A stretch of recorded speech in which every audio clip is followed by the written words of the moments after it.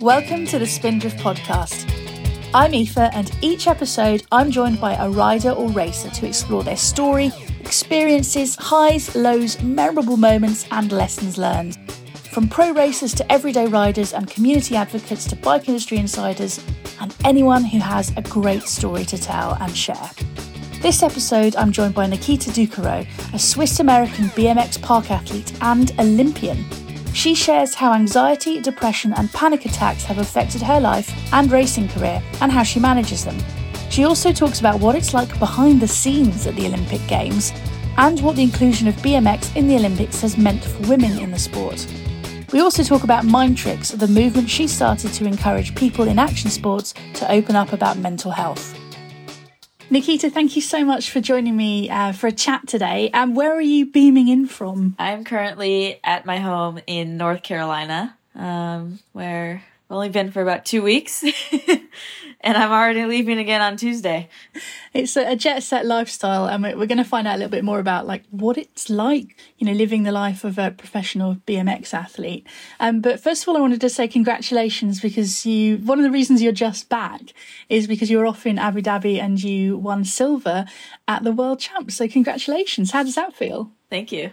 It's pretty crazy. It was a bit of a whirlwind few weeks leading up to it. And then the event itself was, I want to say it was one of maybe the most stressful contest I've ever been a part of, including the Olympics. Wow. I'm not sure why exactly, but I definitely was not feeling my best on the bike.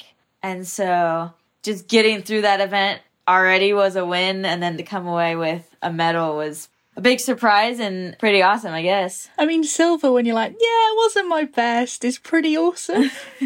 Yeah, I mean, it's like now there's so many women in the field that could take it. And so it's kind of like this one just, it happened to be my day, because there was, like I said, there's a group of women that could have taken it that day. And I just got lucky that I was able to hold on for my runs, because it could have gone many different ways. But it must be exciting to have so much sort of nice, tight competition pushing each other on at that level. Yeah, it's really cool, because having come from the days when there was rarely even a competition for us, and then when there would be maybe three people attending. Now to have such a huge class, and then also have the level be where it's at, where it really you can't predict what's going to happen anymore.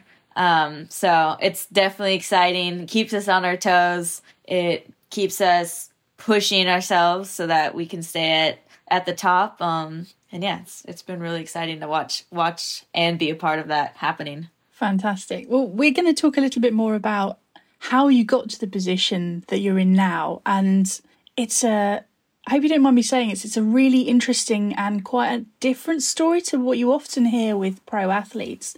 And I think one of the other things that sort of really struck me is how open you are about talking about it, and also what you've done as well to sort of use your experiences to help others. So if you don't mind, Nikita, let's go back in time to little Nikita and tell us, were you always into cycling? Were you always into riding bikes, or is that something that came later? How did you get into BMX? Well, I would say yes. I think I was always into riding bikes, but just as a kid out in the street, playing with my brothers and stuff. I wasn't around, or I didn't know anything about cycling as a sport.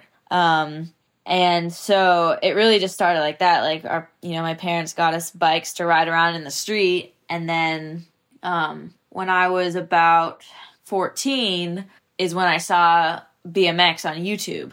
And that was kind of the first time I'd ever seen any sort of cycling as a sport. And even that's the most freestyle of all the cycling sports, but it looked really fun. And I think I tried to kind of copy some of the things I saw in the video on my mountain bike, and it wasn't working that great. So that's kind of what prompted me to get a BMX bike. But yeah, that kind of all happened because, it started when I was a lot younger, but that's when I started having like panic attacks. I mean, I remember it all the way back to like when I was in kindergarten, like five years old. And it got progressively worse over the years, because at the time I was not when I was 5, but as maybe like 9, 10, 11, I was playing soccer like on a team that was traveling and everything. So I was doing it quite a bit.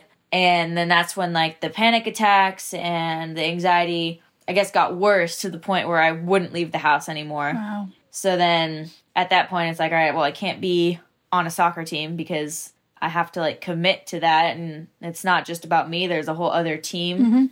And I guess the deal with my parents letting me stop playing soccer was that I needed to do some sort of sport, because they weren't just going to let me go hide in my room and never come out. Yeah. So at this point, I'm not going to school. Wow. I barely would like get in the car to go to the grocery store that's like 10 minutes away, like nothing. So, they're trying to find a way to make sure I'm not just going to waste away. And so I came up with the idea of like, all right, it started with mountain biking. I said, I'm going to go mountain biking, because there were some trails near the house that I was like, all right, I can just go out on my own when it feels like I can do that. Yeah. And then that kind of led to, like, the main thing I always liked was jumping.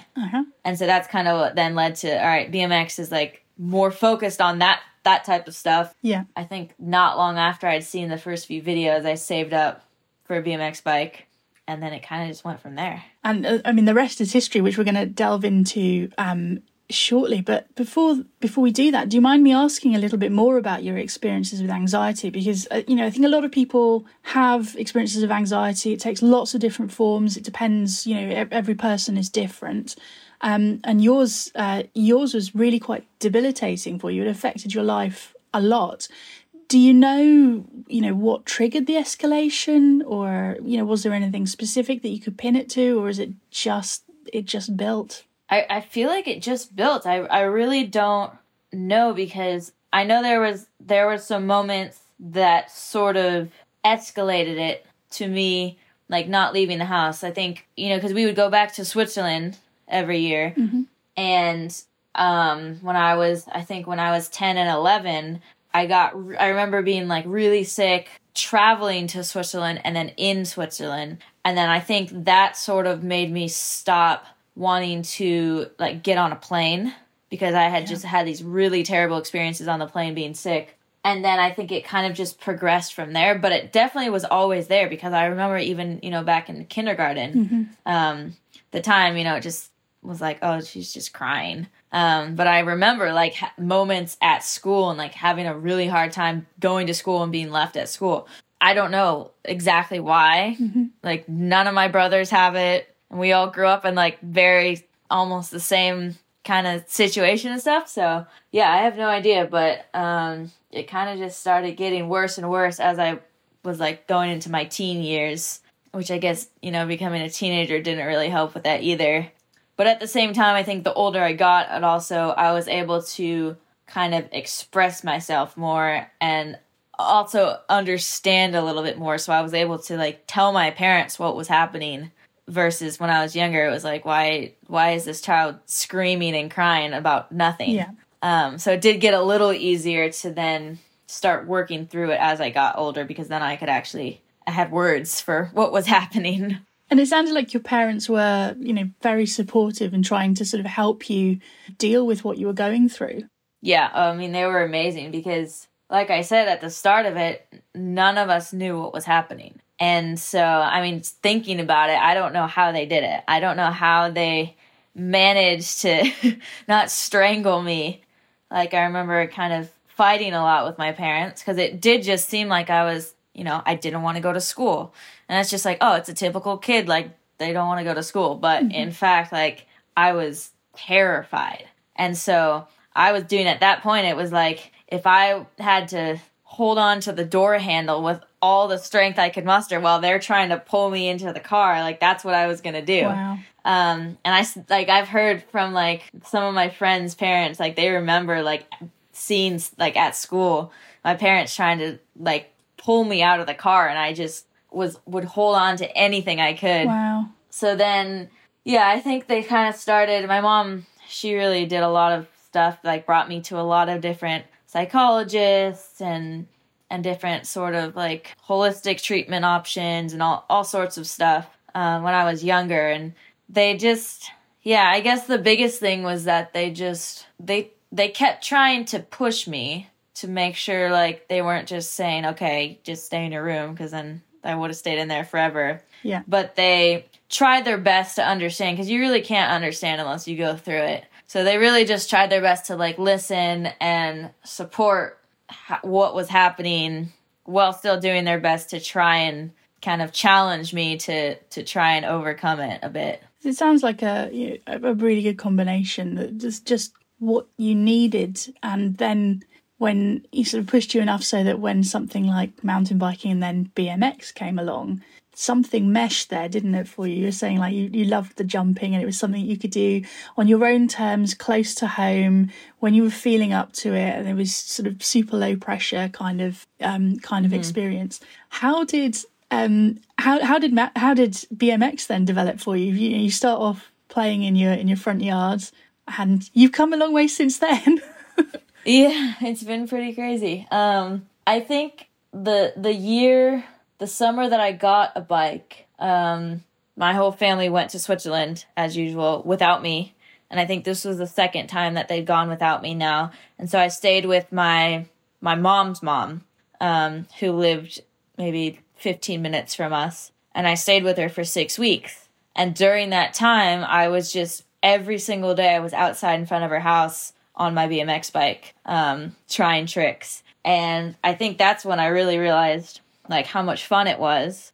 And I also during that time met some other kids in that area that rode BMX. And so I remember like getting my aunt to drive me like 5 minutes down the road to meet up with them, and they had built some little jumps. And then there was a little skate park that was pedal distance from my grandma's house. And so those were like two little things that I was comfortable. It was like close enough that I could kind of do it on my own and still be okay. Yeah. And so that summer, that's what I was just riding the whole time. And yeah. So when did you make the move from like riding with your friends in your local neighborhood to then sort of competing? What prompted that move?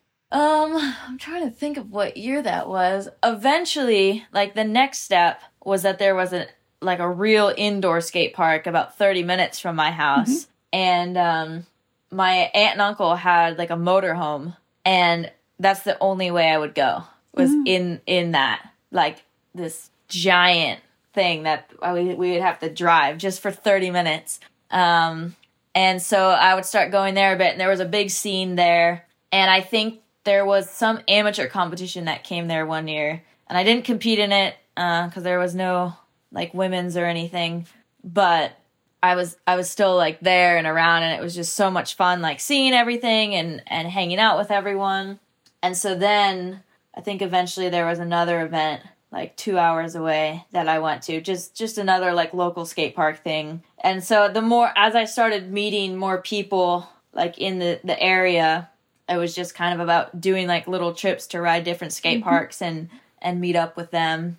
And I would say, I don't know when I started. It was like a couple of years later that I went to a few competitions. But at the time, there wasn't really much for like women. It was just a bunch of random amateur competitions. But that's when I started like kind of using that to push myself to attend these events, because I knew how much fun it would be. And so I was like really using that to get myself to put aside this fear and try to, make the trip.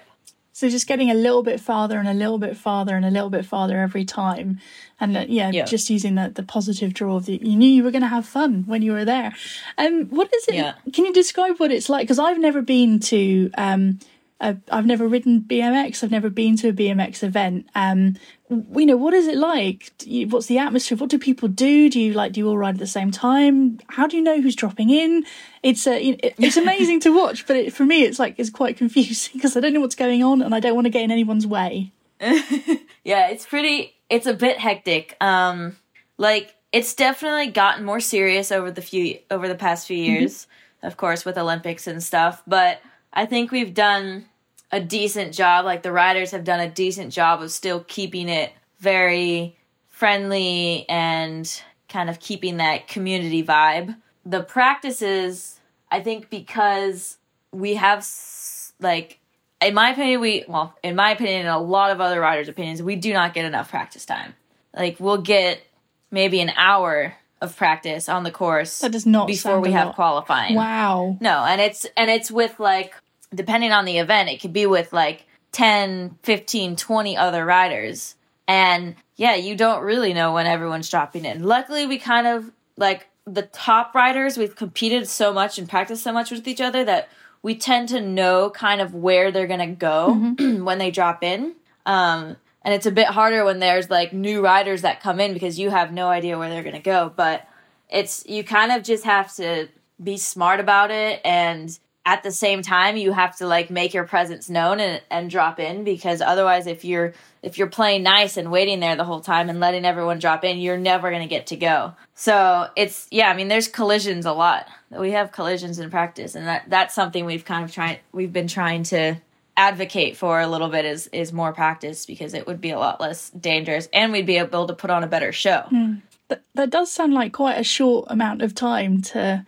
Yeah, it's very short. Because it's a new course every time, and we don't even know what the ramps feel like. We don't know the layout. So, yeah, it's definitely... Hopefully that's something that will change soon. But other than that, so that's, like, practice. And, I mean, when there's not practice going on, because a lot of us ride with each other outside of events, like, mixed between countries. And so outside, we'll go hang out together and do stuff. Like, in Abu Dhabi, we went to the desert, and rode camels and did sandboarding and stuff. So it's still, like, it's cool because we can all still, like, hang out outside of the event and kind of explore whatever country we're in and stuff. So there's at the level you're riding at, there's not that many people. So does everybody know each other? Do you all get on? Or, are you, like, kind of psyching each other out before competitions to put each other off? What's the vibe like? I think there's probably a bit of everything going on, but most of us know each other, and most of us, like, ride with each other a lot. So definitely, like, once we're on the course, it's kind of like every man for themselves. Like, you need to get your stuff done, but as soon as that's done, as soon as practice or the event's done, it's like everyone's hanging out again and, just having fun. So you've started doing competitions, you're getting better and better, you're winning competitions, you're doing national level events. You're also competing, because you've got joint citizenship, right, between US and Switzerland. So you generally compete for Switzerland, is that correct? Yes. So you must have competed in a lot of European competitions as well.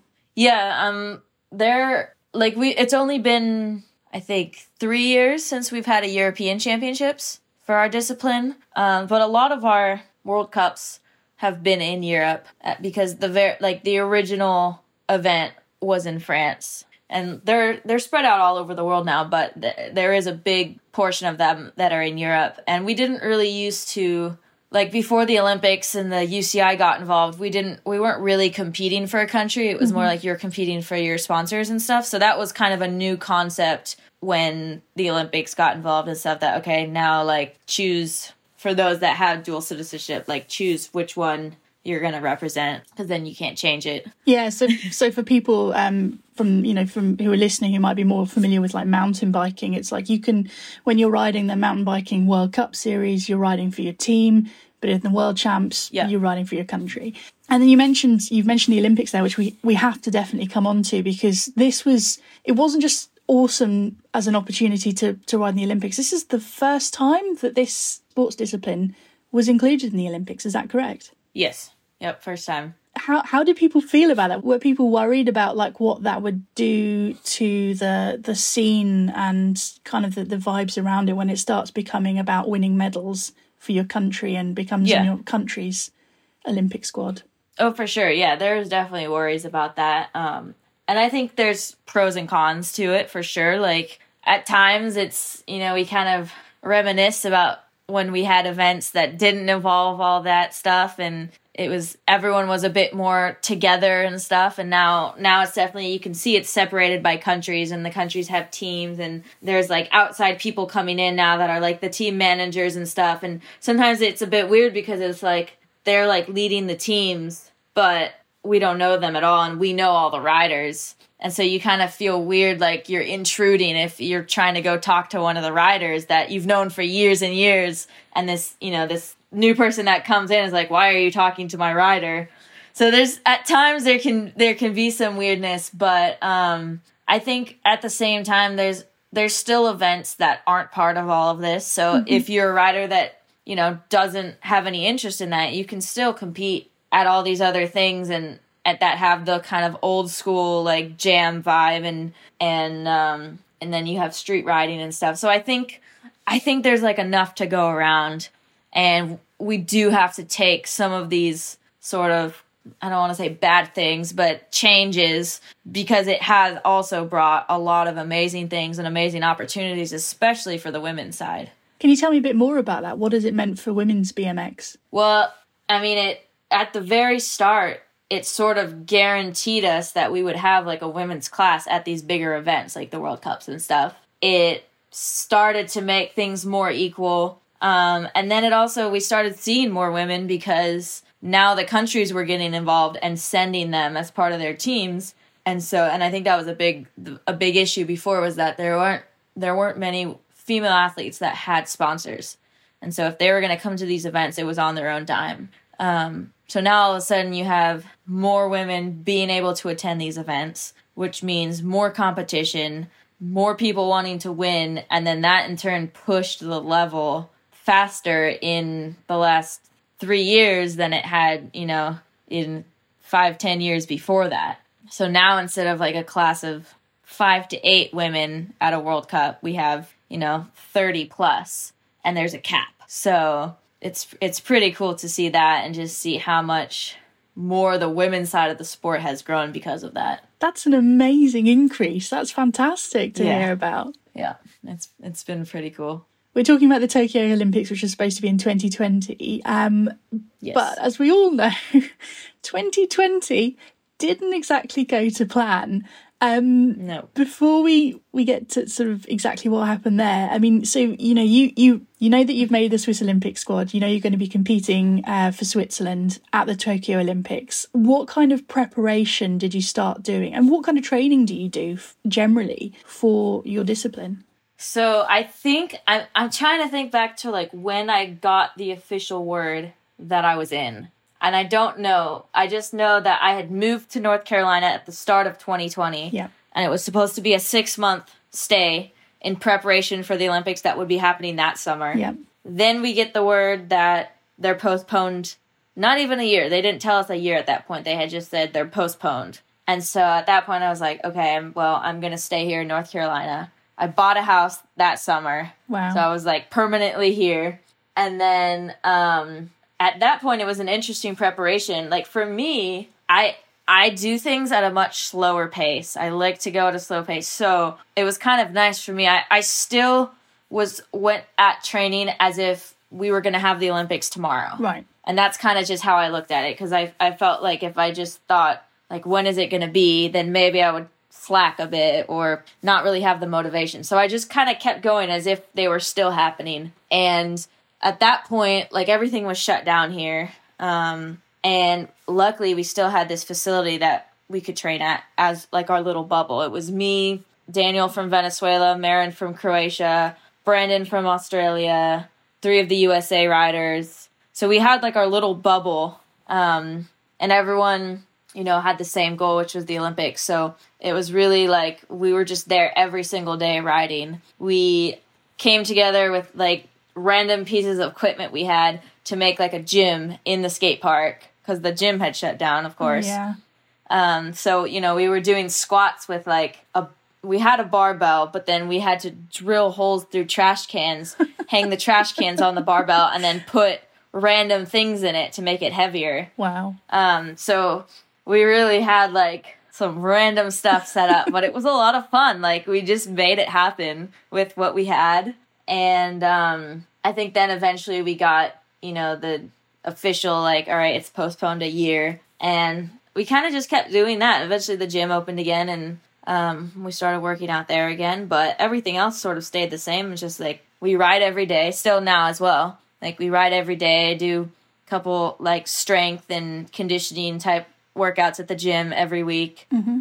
And that's kind of it. Just on the bike every day, as much bike time as possible. So you don't use things like, I don't know, I've seen like with skiers who do things like aerials, they sometimes use trampolines to practice stuff. Do you do anything like that, or is it you're learning on the bike the whole time? Learning on the bike. I do want to do like an air awareness type camp as well, like that, because I think that could kind of help me. But we have a foam pit and stuff, so we have resis, which are like the softer ramps. So it's mostly all just on bike training, but we have ways to practice things without landing on like hard surfaces. And when you finally, I mean, obviously things dragged on for quite a long time. I think if you speak to most people, everyone's like, it was sort of like nothing happened, but everything happened and no one knew what was going on.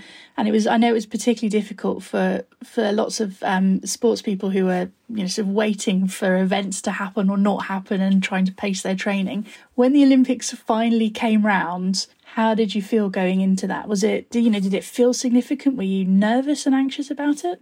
I think by the time they came around, I mean, I felt the best I've ever felt on my bike in my entire life. Like, I had this year of uninterrupted training, no traveling to interrupt, the routine and stuff. So that was, for me, that helped me progress so much. And luckily, they made like this last minute World Championships the month before Olympics. Mm-hmm. And that was the first event we'd had since like October of 2019. Wow, yeah. So now June of 2021, we're having our first event back, and I felt really good at that event. I got silver, which was my first time on a World Championships podium. Yep. So that also gave me a lot more confidence. But just in general, I felt really good on my bike, so I was excited. I think the most stressful thing at that point was like not getting COVID. Yeah. Before leaving, because we had so many different tests we had to take to like get into the country and stuff, and it was like,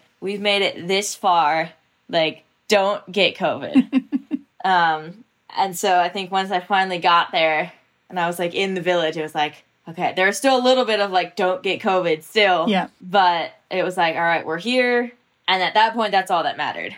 And so for someone, I mean, I'm never going to the Olympics. Probably most of us aren't ever going to the Olympics. What's it like behind the scenes at the Olympics? The funny thing is that, like, growing up, I would watch the Olympics, and it was always like these people aren't even human. This event is insane. And then you go there yourself, and it's like, oh, we're just at another competition. Right. Like, these are all just like normal people doing their sport. And like, yes, I didn't see like, the really, really big, like, famous athletes. I don't think they would, like, stay there in the village and stuff. I might have been a little starstruck if that happened. But, like, still, it really just felt like another competition, except there was, like, all sorts of sports there and like, so many more countries. And so it was a really cool experience, just, like, walking around the village and just seeing, like, life happening everywhere and, like, eating in the cafeteria and, everyone's kind of focused on their own thing, and you kind of just do like your own plan, but at the same time kind of just taking in everything that's happening. And I don't know if it would have been different with spectators. I guess we'll have to wait for Paris, fingers crossed. But yeah, it really just felt like another competition. I was a lot more emotional, like getting that kind of medal, but like the riding and everything was just, I was like, all right, we're competing, like, just do your thing. So on your finals run, yep, did you have a good feeling about it? Did you go, I think I'm on to a medal here? I don't think so. I think I just was like, I definitely was freaking out at that point. Like, I remember my heart rate was so high just standing there, like maybe like 150, 160, just standing there. And I didn't really have that, like, all right, like, we're about to medal. It was more of just, like, please hold on and land your run. Yeah. And, like, I got my first run done, And that was a relief, and I felt good about it. And then, of course, I had, like, I think it got, like, a good score. Well, I guess it did because it ended up being good enough. But then it was like, all right, now it's time to focus on the second run, because on the second run is, like, some of the stuff I really wanted to do that were, like, scarier tricks that I didn't have such a high success rate on. And then that one, unfortunately, didn't work out. But, yeah, it was just... The thing is because it's a judged sport, even if you land your run perfectly, you still don't know what's going to happen. And so at that point, I still had to wait for the rest of the women to go and kind of just cross my fingers at that point that what I had done was good enough for a medal. And it was. It was, yeah. Do you carry your medal around with you? Do you have it sort of in a display box? Do you ever take it out and look at it? I have it just like on my mantle downstairs. I try not to bring it around with me too much. I'm scared I'm going to lose it or something. But no, fair enough. But I love that you've got the Olympic rings tattooed. Yeah. Is Paris, if you get selected, is Paris, a goal for you for the future? Another Olympics, yeah? Yeah, definitely. That's the biggest goal right now. I mean, there's a lot more smaller events in between that I also want to do well at. But everything's sort of to build on for Paris. And I guess with the World Championships placing that just happened, they're telling me that it's basically means I'm in. Like, I got my ticket in from that. Right. Yeah. But I'm not sure. I'm just pretending like I didn't, because I just want to keep like doing well and progressing and just have that feeling again. Because I feel like after Tokyo, I sort of like lost my way a bit, and I'm bringing it back now. And I want to have that feeling again on my bike, like I did going into Tokyo, of just how good I felt on my bike and how like connected I felt with it. What happened then after Tokyo? If you don't mind talking a bit more about when you say that you felt like you lost yourself or lost it a bit there. Well, I mean, leading up to Tokyo, I had ridden every single day. I had this routine every single day for over a year. And then after, like, I stayed in Switzerland a bit. I wasn't riding my bike every day. And I think it just took a while for me to get back into a routine when I got home. And I don't think I physically lost anything, but I think mentally I didn't have that confidence on my bike. I lost some of my confidence. And so I really had to, like, bring tricks back and bring that routine back. And then after, I say around Christmas time, or around January of this year, I started, like, getting depression started coming back up a bit. I think it was just kind of strange to, like, work so hard towards this goal, and then it was just done. And I was like, well, like, what do I do? Like, what now what? Yeah. And I didn't expect to feel that, having, like, gotten a medal and stuff, but I still did. It was like this big come down from the event. Yeah. Which I feel that, like, a little bit from every single event we go to. And I think this one was just on a much larger scale because it was so many years of work towards that. So then it got a bit bad, like, in January, and I ended up finding this treatment called TMS, that basically is, like, it stands for transcranial magnetic stimulation, I think. And they, like, put these things on your head, and it's, like, weird tapping. But I ended up doing that, and it was like I think it was like a 6-week process every single day. Wow. I was in there. And I really do feel like it did something. And I think a combination of that and also, like, having to get up and do it and, like, go there physically every day. Yeah. Kind of just started working my way back and, like, getting back into a routine. And then, yeah, since then, just we had some decent events this year and stuff, so there's quite a bit of traveling, and then just trying to kind of get my confidence back on the bike. So building yourself up back as an athlete and as a person, sort of dealing with those setbacks, which is I think it's the perfect time to bring in MindTricks, which is an organisation that you started. Can you tell us what MindTricks is and what it's all about? Yeah, so it's basically, I mean, it started as an Instagram page because I was always sharing, like, here and there I would do posts on my own page about sort of behind the scenes, what had been going on, to show I guess the struggles that go along with, you know, winning a medal or getting to travel the world and stuff, and showing that even at this level, like, you can still experience depression, anxiety, all those things. And so we started that page for me to continue sharing, and then also encourage others to share and kind of just have it all in one spot, just to get people talking about it more and kind of open up the conversation. And yeah, it doesn't have really like it's not really one thing or another. It's just kind of like an umbrella to talk about mental health. And we ended up doing like a little Red Bull event with it. And they brought in a bunch of their athletes, and we had this whole like conversation, this whole day about mental health and just opening up to each other as athletes. And they were from all different sports, and it was cool how we all kind of realized that we deal with some very similar things. And so that was like another thing we did. And there's some more projects in the works of just kind of using that, I don't know, name or whatever to encourage people to talk about mental health and get the conversation going. Yeah, because it's something that I think generally, thankfully, people are talking about more and acknowledging the fact that, you know, sort of most people will have some kind of mental health, mental ill health or mental health struggle at some point in their lives. So that's normal. Yeah. Like, it's normal to have, you know, we've got physical health, we've got mental health. Sometimes it can be good, sometimes it can be less good.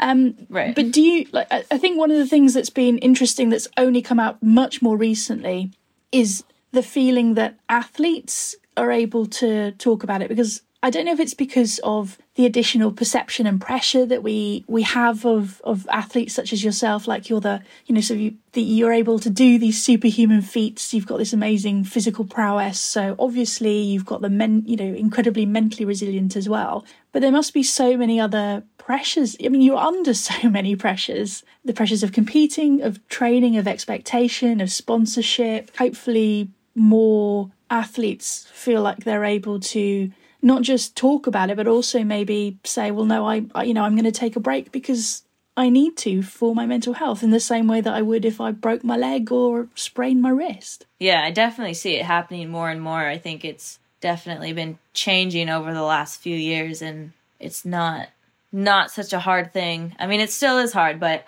yeah, it's becoming easier to talk about and say that you need a break or ask for help, and yeah, it's a good thing. Do you mind me asking what kind of things got discussed in the Red Bull event? If you don't want to talk about it, that's fine. And obviously you don't need to name anybody. But, you know, what kind of common experiences had you had?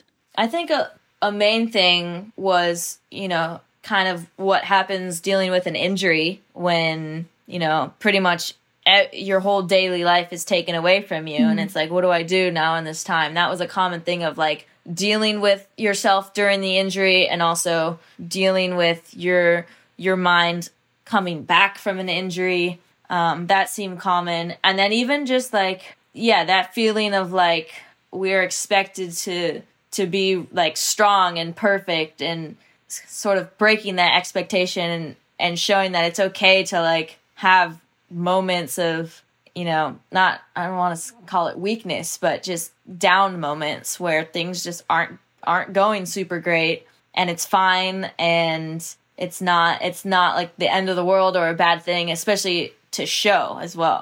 And how do you yourself deal with some of the pressures that you experience? I think for me, I've just kind of come to terms with like, I'm just going to show like who I am, even when it's not going great. And luckily, like everyone that I'm sponsored by, because I feel like that's one of the bigger pressures, is like making sure your sponsors see that everything's going perfect and not wanting to upset them. So I'm really lucky that like, all right, all my sponsors are like understanding of all of this stuff. And it's like, you're not going to be perfect 100% of the time.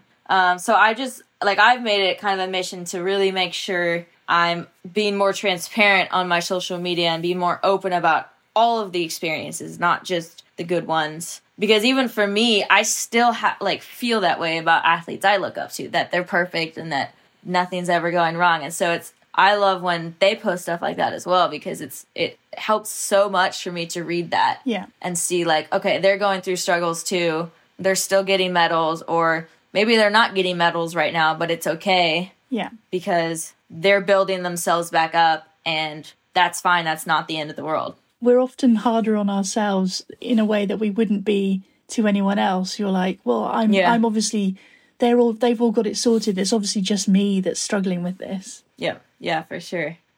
And with your anxiety, you don't get cured of anxiety. It's something that you have, or at least that's my experience of it anyway. Like, I've always had anxiety, and sometimes I have it quite badly. Sometimes it's fine, I'm managing it okay. Obviously, there's lots of factors there, like have I had enough sleep, all of that kind of thing. Right. How are you managing your anxiety, and have you got any techniques that work for you?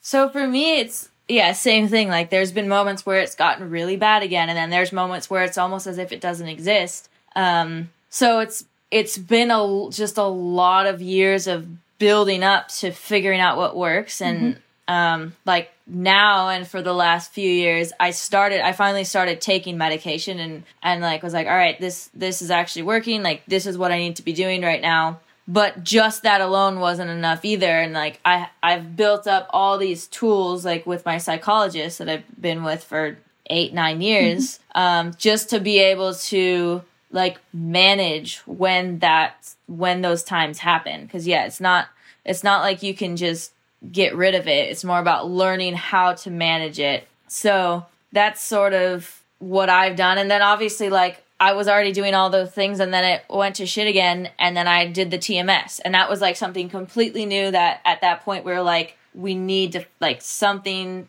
needs to happen. Yeah. Like, this is an emergency. And so then we went back to the beginning and like did research, and we found that. So it's sort of like a never ending thing, but you just have to be really open to trying things, and also being patient, because sometimes something doesn't work, or it doesn't work right away. And that can be hard. Like, when you've tried multiple things and like it's not working, and you're wasting all this time. So it's really just about trial and error. Yeah, and giving yourself a break, like, because it can get so frustrating. Like, why can't I just get my brain to work like everyone else's brains seem to work? Because it seems so simple.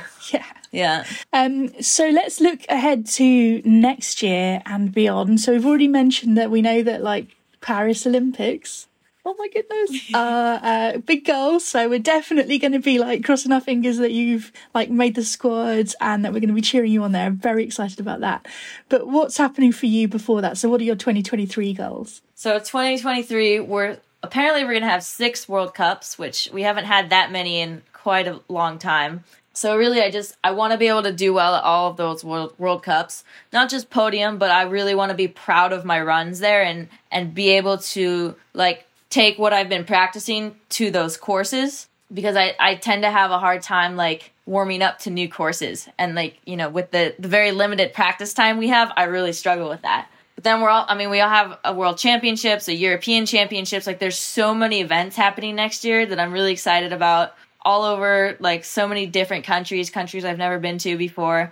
So yeah, just really about doing well at those events, riding how I want to ride, and then also being able to keep my routine when I'm home, so I can continue to progress in between time. And yeah, just be the best I can be on my bike for when Paris comes around. Fantastic.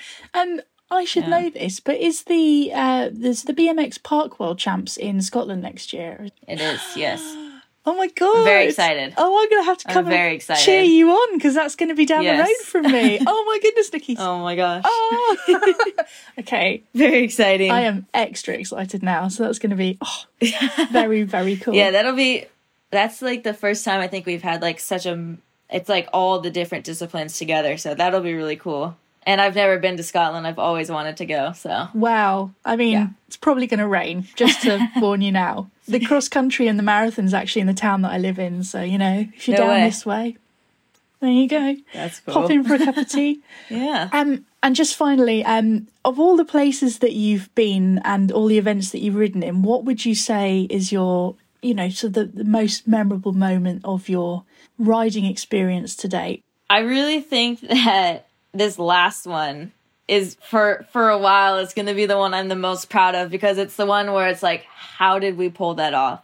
Like, literally on Thursday before qualifying, I crashed a couple times in practice, had a full-on like panic attack, didn't know what I was going to do for my run. This is like 10 minutes until qualifying starts.